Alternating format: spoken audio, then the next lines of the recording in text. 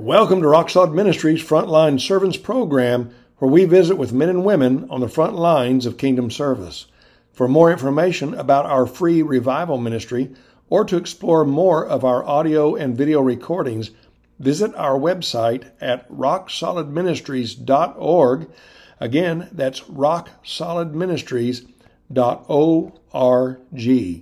Our guest today is preacher, Christian educator, father of missionaries and preachers, Jack Bliffen. I met Brother Jack back in the late 70s when I was in my early 20s. I don't know if you remember that, brother, but you were president of Mid-South Christian College at the time and invited me to speak at chapel. Now, that was a big deal for a young preacher. You gave me a book out of the bookstore, The Life and Times of Jesus by Edersheim. You told me I could pick any one I wanted. I didn't know what to pick. So you gave me that one, and I really loved that book. Well, I don't know if we've ever had occasion to run into each other more than once or twice, if that much, in all the years that have intervened. So I've already interviewed two of your sons, Jerry and John, and I'm looking forward to learning more about your life and ministry, and then someday getting your other son, Jim. So, Brother Jack, tell us your story. Okay, let me just advise you that Jim is going to be handier since he's going to be living in Prairie Grove, Arkansas, after this month. So. Oh, all right. Well, I will make an effort to either go by and see him or get him on an interview online like we're doing today. Right. He's changing his ministry with Pioneer Bible Translators. That's a group that goes out to countries where the tribes of people who have only a spoken language, and they live with the people long enough to learn their language verbally, and then they have Wycliffe Bible Translators produced an encyclopedia of sounds, every sound that can be made with the human voice, and they have a character that they use for that, a letter or a symbol, and they translate the Bible into that new language which they've written, and they're able then to teach the people to read the Word of God in their own language. And it's a real, real blessing. It takes about 30 years to accomplish that. Well, I look forward to talking about that. And well, tell me about about you, Brother Jack. Did you grow up in a Christian family? I grew up in the most Christian family on earth. My dad was a devout Christian, and mother as well. It's interesting that the two of them, Dad was raised a Lutheran, mother was raised a Methodist, and when they had their first child, Dad decided, we ought not to be in two churches, we need to just be in one. Now, the way we'll decide which one, I'll read the Bible, and then we'll go to whichever one, the Methodist or the Lutheran, is closest to the Bible. And Mother said, fine. Mother always did what Dad said. It was a real biblical marriage. But anyway, Dad read the Bible for 6 months. And then he told Mother, we can't go to either one of these churches because neither one of them is really teaching the Bible. So they visited around to a number of others. They finally ended up in the 6th Avenue Church of Christ in Huntington, West Virginia. That's where they live. And they were baptized there and raised their children. I went to church the first time when I was 2 weeks old. Couldn't go earlier than that because in those days, a mother who had just given birth had to be kept in bed for 2 weeks. Mm. Now it's about 2 hours. Things changed. Yeah. But anyway, from that point, Dad always spent the hour from 6 o'clock in the morning until 7, reading the Bible and prayer. And he taught his children that the only thing that matters is, for you to know, is the Bible. He had 9 children. 9 of his children went to Bible college. Of that 9, all four daughters, 3 of them married preachers, and the 4th one became a missionary. She was a missionary to Africa, and she said, I could marry any preacher I want, any preacher I please. I just don't please any of them. So she spent her life on the mission field in Africa and was a marvelous missionary. The only brother who did not become a preacher became a printer like his dad. And so of that 9 children, he was through his life, he was an elder and a deacon and so forth in the church, always. I was born in 1929 in October. The news now let me just interrupt you. So that makes you how old right now, brother? 92. 92. And you're still preaching? I preach every Sunday night. All right. At the Yalaha Community Church in Yalaha, Florida. Wow. I was born, and the news got to New York 2 weeks later, and the whole economy collapsed all over the world. We had the Great Depression. But then Mother says that I decided that I was going to be a preacher when I was 7 years old. And I never had any other major ambition than to be a preacher of the gospel. So I have been preaching. I preached my first sermon on October the 10th, 1947. I've been preaching 75 years almost. Oh my goodness. Yeah. Where were you at when you preached? Where did you preach that first sermon? And I should say to our listeners that your son John is there with you today, and your other boys are coming in, but he's with you during this podcast. So if they hear another voice, that's who that is. But where did you preach that first sermon? I preached that first sermon at the Antioch Christian Church in Phil, Kentucky. From that church building, you could not see another building, house, store, nothing. The church was way out in the country. So Dr. Denny Pruitt, he wasn't doctor then, but Denny Pruitt was a student with me at Kentucky Christian College. He was the regular preacher of that church. He took me down there to preach my first sermon at that church on that Sunday. We had to leave on Saturday and drive 8 hours from the college to the church. After the service was over and we'd had lunch, it was 8 hours driving back.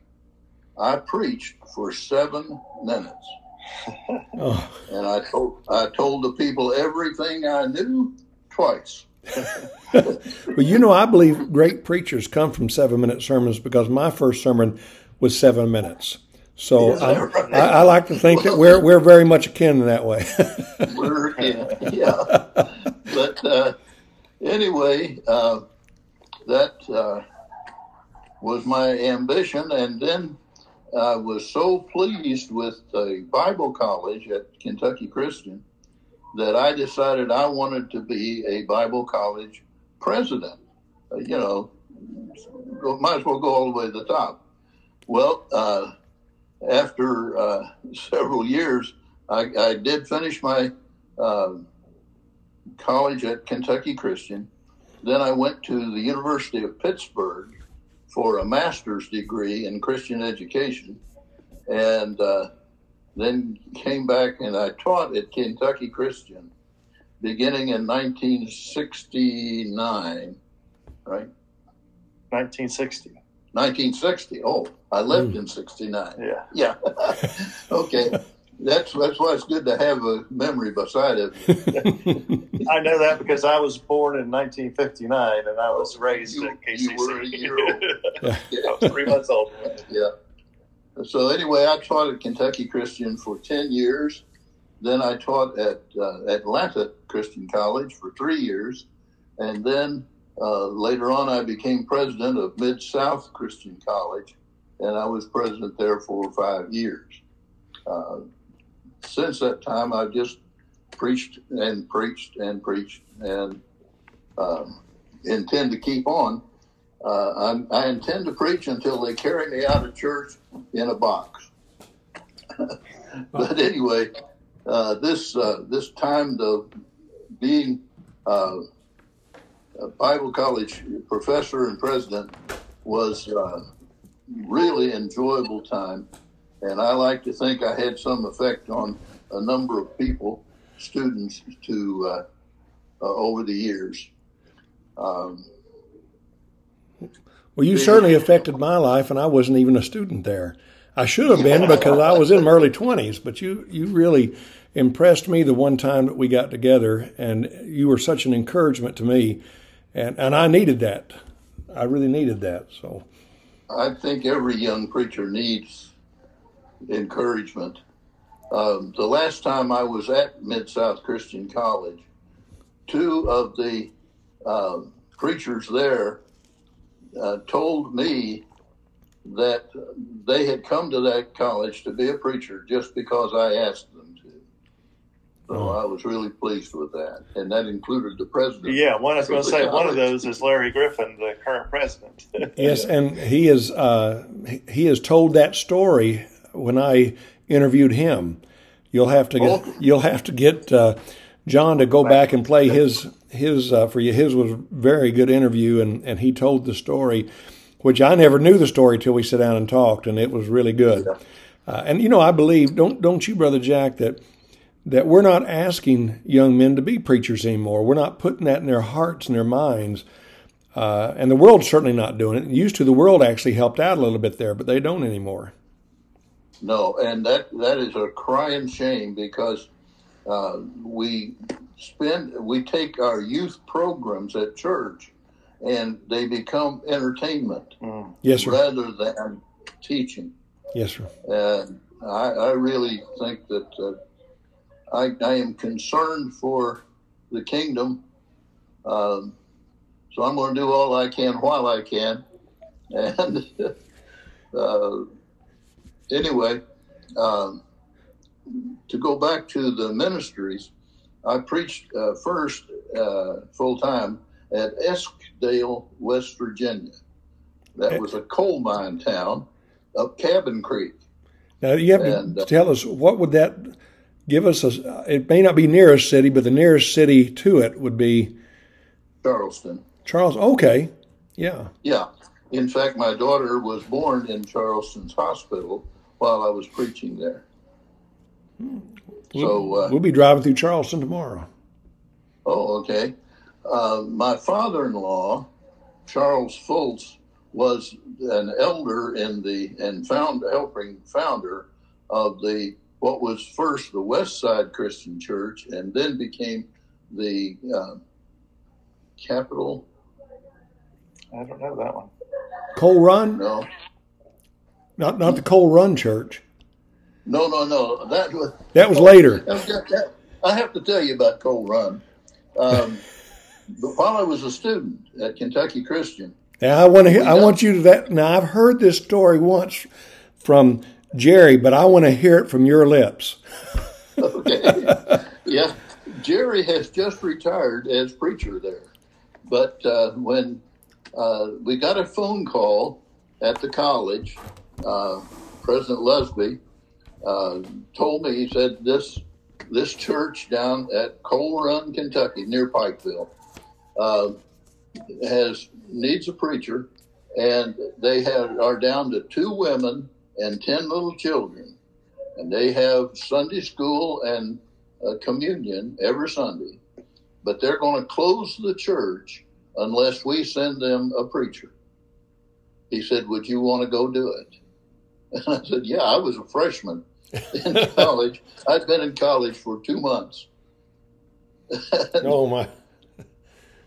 No, I'd been in college a year because that was during my sophomore year. But I went down to preach at Coal Run. It was in Upper East Kentucky, and I mean upper. It was in the mountains of Kentucky, and I rode the oldest surviving Greyhound bus each way because the roads were so horrible. Route 23 was as crooked and windy as any you ever saw. I'm told that the engineers followed the snake trail to build the road up there. But anyway, I got car sick riding the bus every Sunday. Went down on Saturday, came back on Sunday afternoon, and got car sick both ways. Oh my! Every time. So how long did you preach there? 2 years. And during that 2 years, we got the attendance up to about 40. The men were coming back to church, and things were really moving along well. And then I had the opportunity to be an associate minister at the Gyndock Church in Huntington, West Virginia. And there I worked with Brother Ralph, Barber, I think. But anyway, he was a fine man, and I preached every Sunday night for the first semester, and then every Sunday morning for the second semester of my senior year in college. But the Coal Run Church, as I say, started off with 12 people, and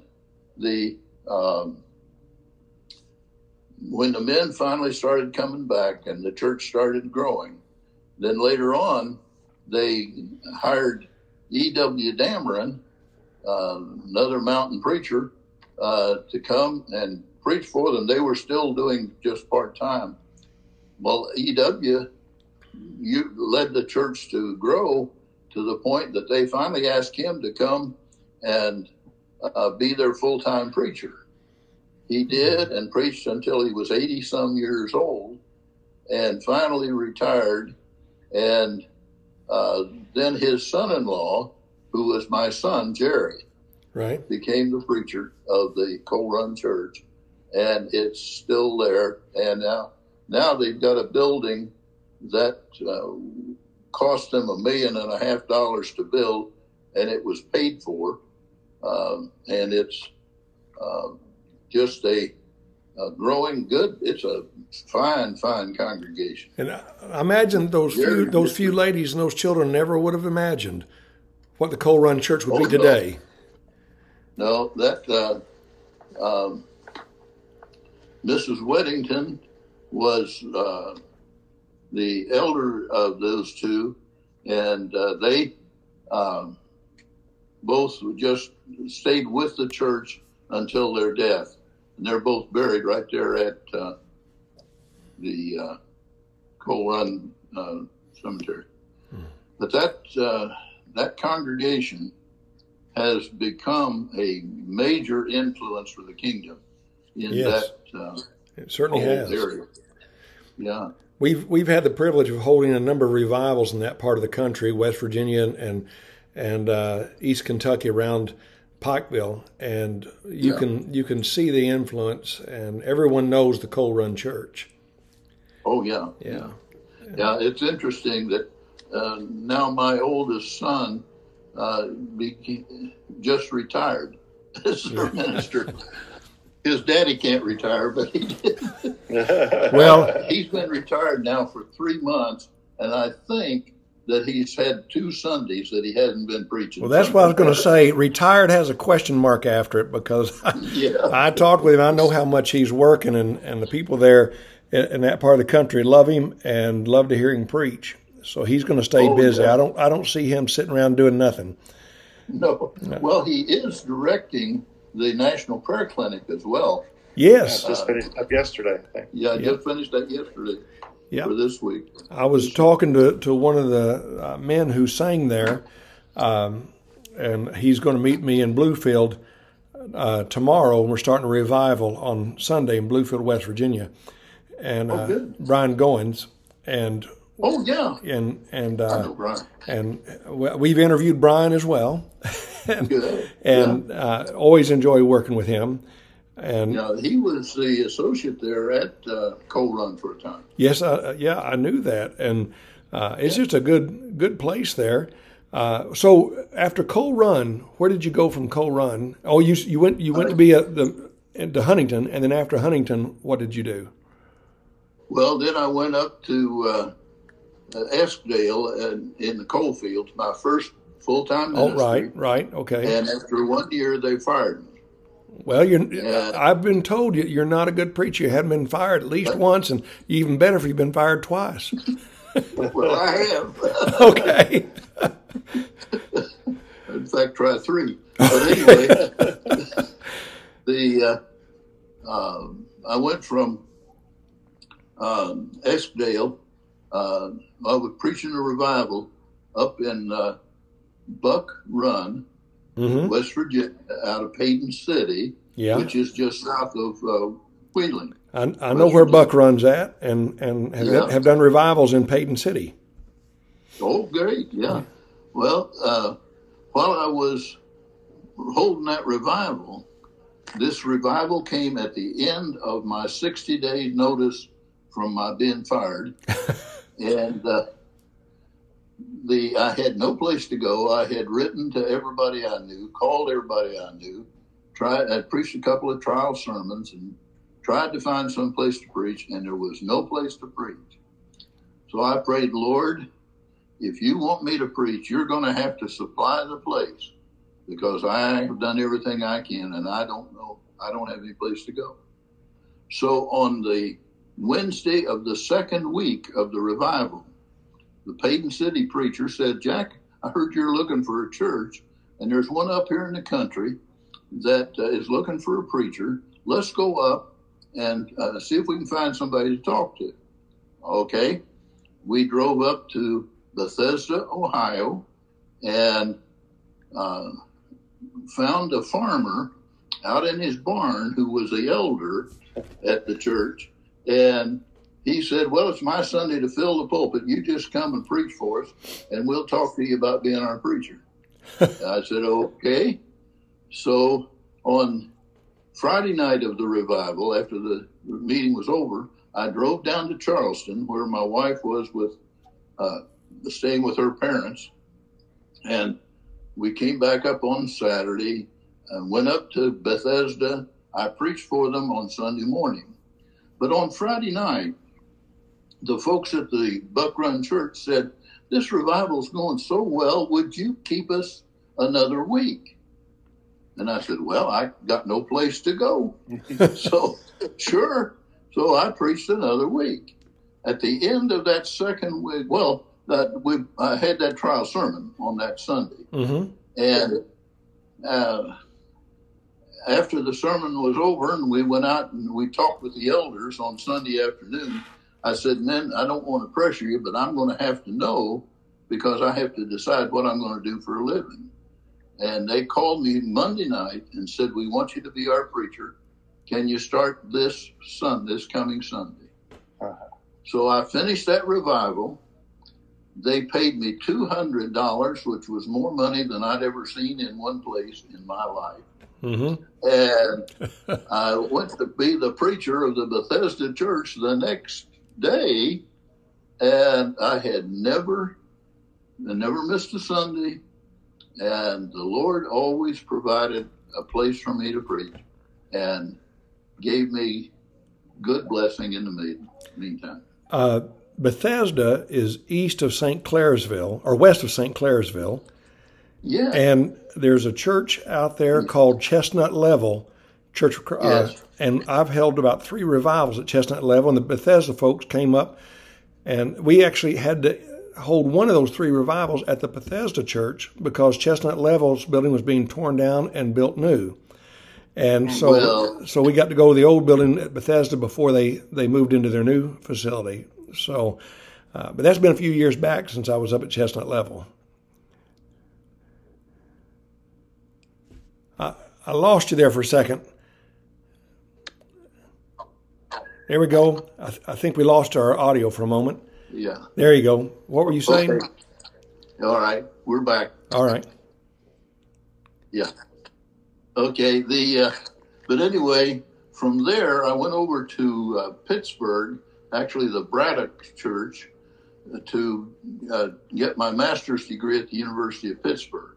Uh-huh. So I then, after I preached there during the time I was a student at Pitt, then I moved down to Vanceburg, Kentucky.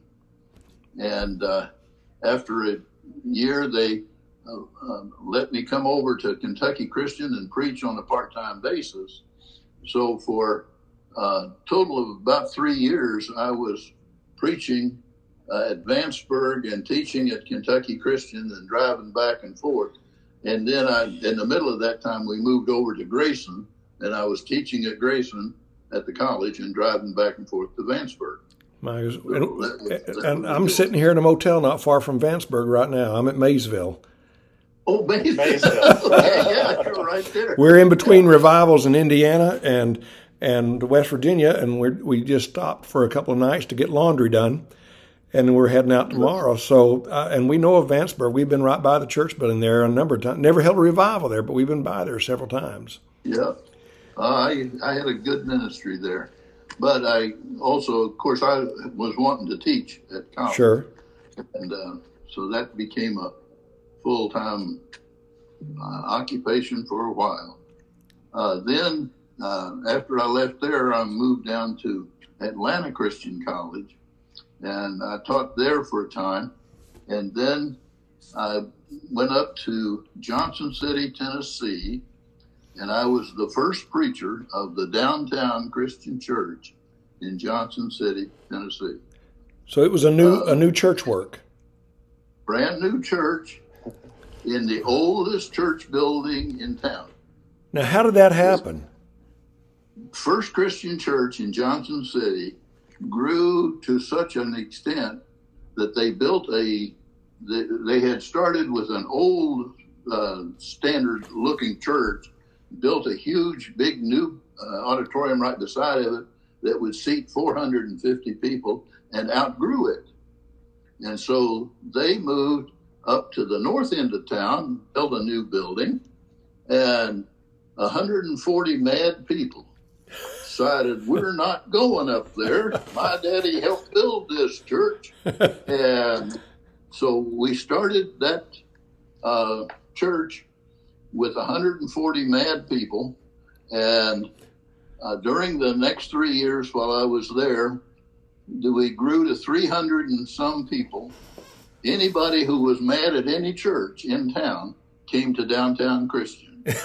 We were the 10th Christian church with the Johnson City, Tennessee address. Oh my goodness! There were 9 other congregations.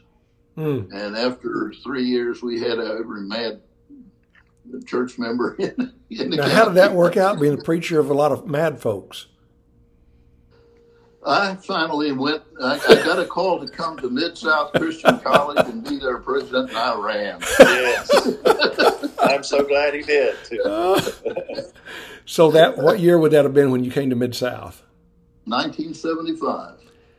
1975. Yeah, and that's the year I met Becky Regis. That was a good year. And that's the year I started preaching, took my first church. It was 1975. Okay. Good year all around. Yep. Yeah. And I preached there, or I taught, I was president there for 5 years. And then I did the dumbest thing I have ever done in my life. I made my wife my secretary. And bless her heart, best woman alive. They say that everybody's a sinner, but if she ever sinned, I don't know how or when or where that could have happened. We were married for 69 years. She passed away a couple of years ago.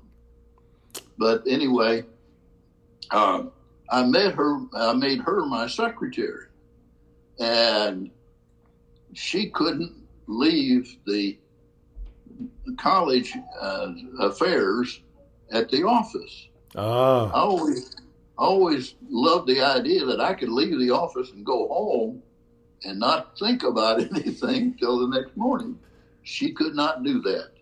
And so we talked and we carried on the business of the school. But we had on our board of trustees, we had a chiropractor, and he loved to treat us, and he had us at his office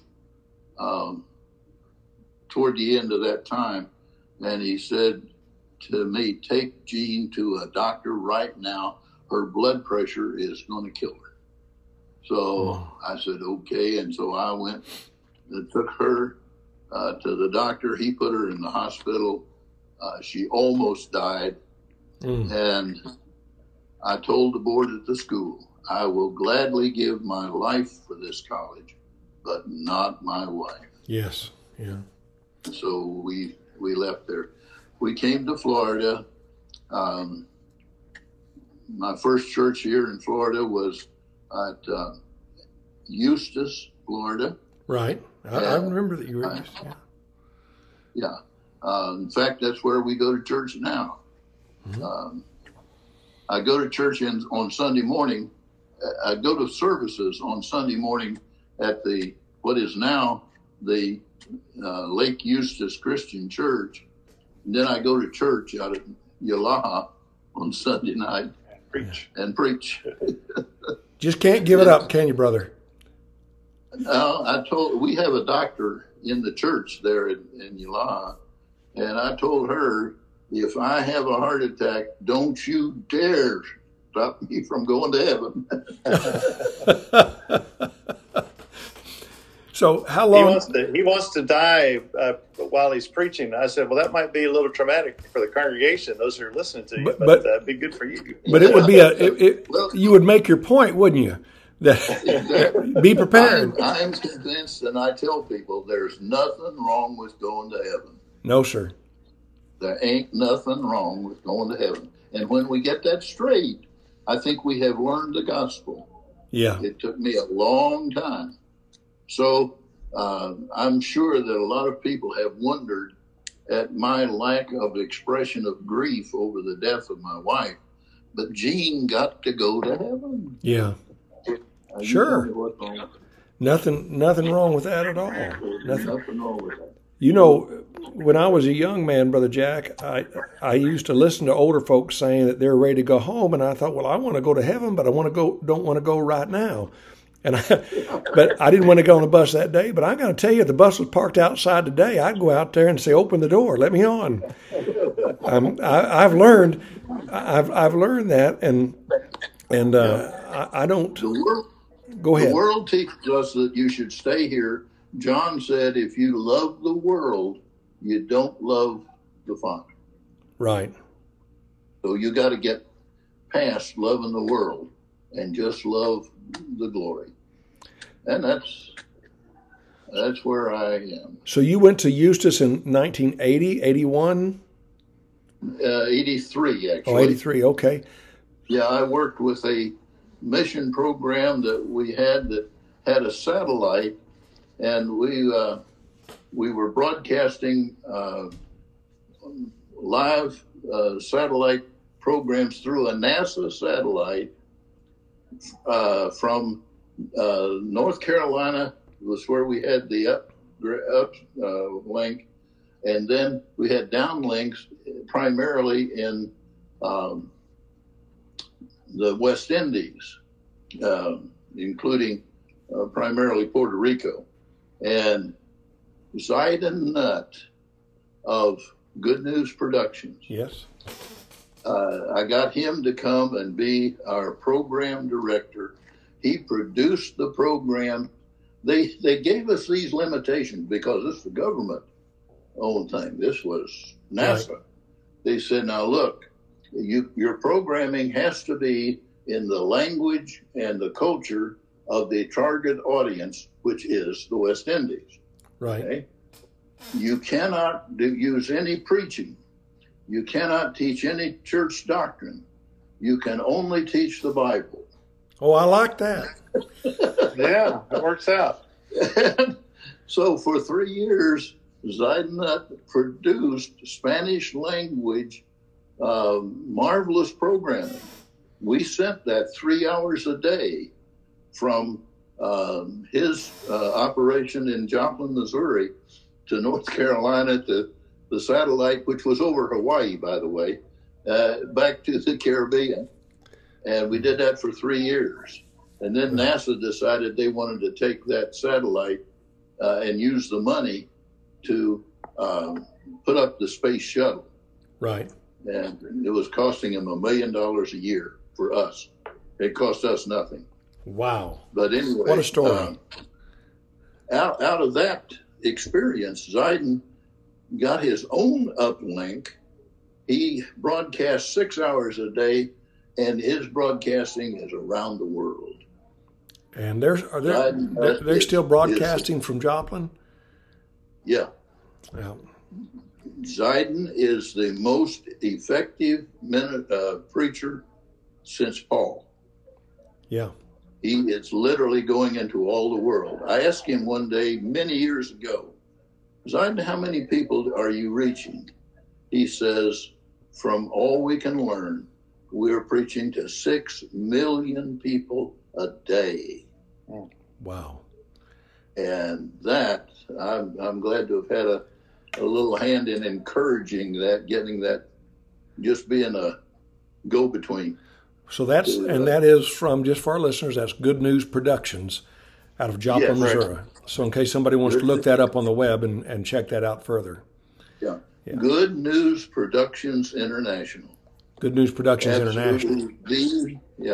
The finest mission program we have in the world. And I say that sitting here beside of one of the best missionaries we've ever been able to send. Yeah, I can believe that. I have 4 children, and I know where time's going away, but... No, talk to us about your children. Okay, the oldest is Jane. She's our daughter. She went to Bible college. She married Bob Bender. He preached here at the Eustis Church, in fact, until his death about 10 years ago. Just recently, she has remarried and still had the home that she and Bob had bought, and we remodeled the garage and laundry room into a mother-in-law apartment. So now I'm a mother-in-law. In the in-laws apartment. Yeah. But then our oldest son is Jerry, whom you know, and the preacher of the Coal Run Church, and the director of the National Prayer Clinic, and. Jerry is a marvelous preacher. Jim, our second son, is a missionary who has been in Papua New Guinea for the past 6 years. There he has worked with training people who had no Bible in their language. They produced a Bible in their, I don't know, they're at 5 or 6, 10 maybe now. Well, no, they've got 14 different ones they're working with. Jim was training the people in literacy so they could read their own language, and then they could read the Bible in their own language. He's training preachers how to preach using the Bible, and training teachers in how to teach just the Bible. And that's been his function. His wife is an amazing accountant, and she's been handling all of the financial bookwork for this mission station in Madang, Papua New Guinea, where she had 14 different accounts that she had to take care of for all these missionaries. And now they are moving back to the States, and she is going to be in charge of their accounting system for local missionaries literally around the world. Oh. Jim's new job is they have formed a consortium of Bible translating agencies that will include Pioneer Bible translators and Wycliffe and the denominational missions. We don't care who translates the Bible as long as they translate the Bible. That's right. As long as it's the Bible. You're right. And so they've got all these things put together, and they've formed this consortium. And Jim is going to be the representative of Pioneer Bible translators in that worldwide organization. Wow. I think that's a big deal. Well, I'm looking forward to sometime in the near future, go and let him get settled in, and then I'm going to try to contact him, and I'll have all four of you on podcast once I get Jim. So that'll be a first for us. Out of about 60 or 70 podcasts, to have a whole family of preachers and missionaries. Well, of course, our youngest son is John, who started out as a missionary to Montevideo, Uruguay. We convinced him that we had more Spanish-speaking people in Miami than he had in Montevideo, and so he finally came to Miami and started a church there where he had a congregation with 17 different nationalities. Wow. From all around in that church in, Kendall? Yeah. Kendall section of Miami. Wow. And so then Larry Griffin got John to come and teach at Mid-South Christian College. He's doing that now. And by the way, he's teaching Greek in Spanish. You talk about a smart kid. I thought it would be hard to learn Greek in English, but Yeah, exactly. But anyway, to teach it. He also has just started a new mission to establish Hispanic congregations in Arkansas, of all places. I don't think of Arkansas as a Spanish place, but it is now. It is now. Sure, he hadn't been there in a while. They have already established their first congregation and had their first baptism. That was in Little Rock. Now they have two others ready to go, and then a third one in the planning stage. And as fast as they can get leadership for those churches, they are establishing these congregations. So he's teaching at Mid-South, starting churches, and plans again to visit Spain. I think one of the most impressive things he's done is his work in Cuba. He was working with, 35 churches? Yeah, we started off with 2 and eventually got to 40 or so. Congregations in Cuba. And I had the joy of going down there a couple of times.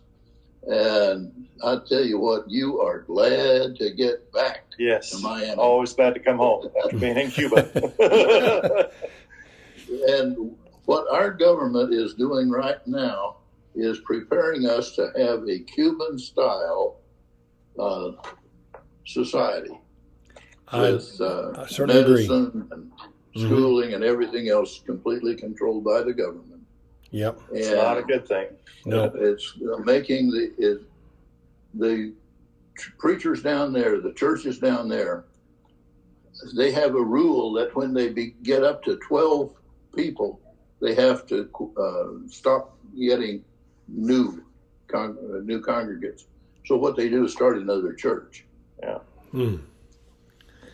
But I visited 7 or 8 of them. Yeah. When I was down there, and I had the joy of teaching them a class on biblical eldership. And they still talk about that teaching that you did, Dad.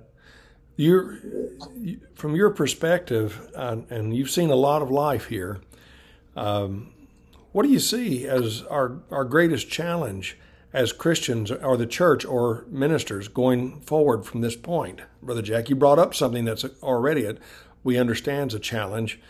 What do you see ahead? Persecution, finally death for being a Christian in America. It's already true in much of the world. Yes, sir. I think it's coming here. Therefore, I think we Christians in America need to decide, what will we do when it gets here? Okay. And that's what I've been preaching a lot lately. Yeah. Pray that God will give us the strength to fulfill our commitment. And that is just, you talk about wanting to go to heaven. You can load up the bus this afternoon. Well, I've been saying this a lot, Brother Jack, in revivals, that this is no time to be hiding under our pews. It's time to get out, pick up the banner of Christ, hold up the cross, and say, I stand with Christ. And this is a sifting time for the church. Yep. I think you're right. Yeah. And people have said, when we started this ministry 18 years ago, they said, well, churches, revivals are dead. People churches don't have revivals. I said, revivals aren't dead. Churches are dead. And we need to revive them. And we have seen that in now with our other team, over 500 revivals since 2004. And we go into churches that are really suffering right now because they've listened to a lot of stuff and gotten frightened. And we can't, I keep saying this over and over, and to our listeners, if you've heard me say this in another podcast, I apologize, but I'll say it again. There is a reason the Word of God says, forsake not the assembly. We need to be together. We need to be around the Lord's table. We need to be reminded not only who we are, but whose we are. Exactly. You're just definitely right. And it's been a good life. The Lord has been good to me anyway. I haven't always done exactly like I'm sure He wanted, but I've grown a little smarter and a lot older and more absolutely convinced that the Bible is the Word of God, and there's only 2 things we need to do in this life. 1, go to heaven. 2, take somebody with you. Well, that's great. That's it. I don't know if we could add anything better than that, but do you have anything else to say as we wind down here? No, sir. Just thank you for the opportunity. Oh, thank you. Thank you. I've talked about this with John some as we've gotten ready for this, and I've been pleased to have the opportunity to share. I've remembered a lot of things I'd forgotten. I heard a story that I'd never heard before. I'm glad it'll be on the podcast. I can go back and listen to it again. Well, our podcast now is we're coming close to 5,000 downloads in a little over a year, and we've been downloaded in I think 6 or 8 European countries. Australia, we just added Austria this last week. Oh, great! Interestingly, most of our podcasts, of course, are from the downloads from the U.S. and then followed by Canada, and now France is actually the one that downloads us the most of the top 3 countries. But 45 states and about a third of Canada we've had downloads from. So I know your story will be inspiring, and you encouraged me as a young preacher, but now you inspire me as an old one who's close to, Social Security age myself. You have really inspired me today, and that I knew you would. That's why I've wanted to get with you. It's a little selfish, But I just want to thank you again for taking time to be with us and to share your story, because it's one that so many people need to hear. And you've given us some good words to think about here at the end. And I hope that our listeners will do that. And let me say to our listeners, if this has been an encouragement to you, I hope you'll share this podcast with your friends and co-workers in Christ. And until next time, this is Evangelist Tom Weaver saying goodbye, and may God pour down His blessings on you like a Mississippi rain. Amen.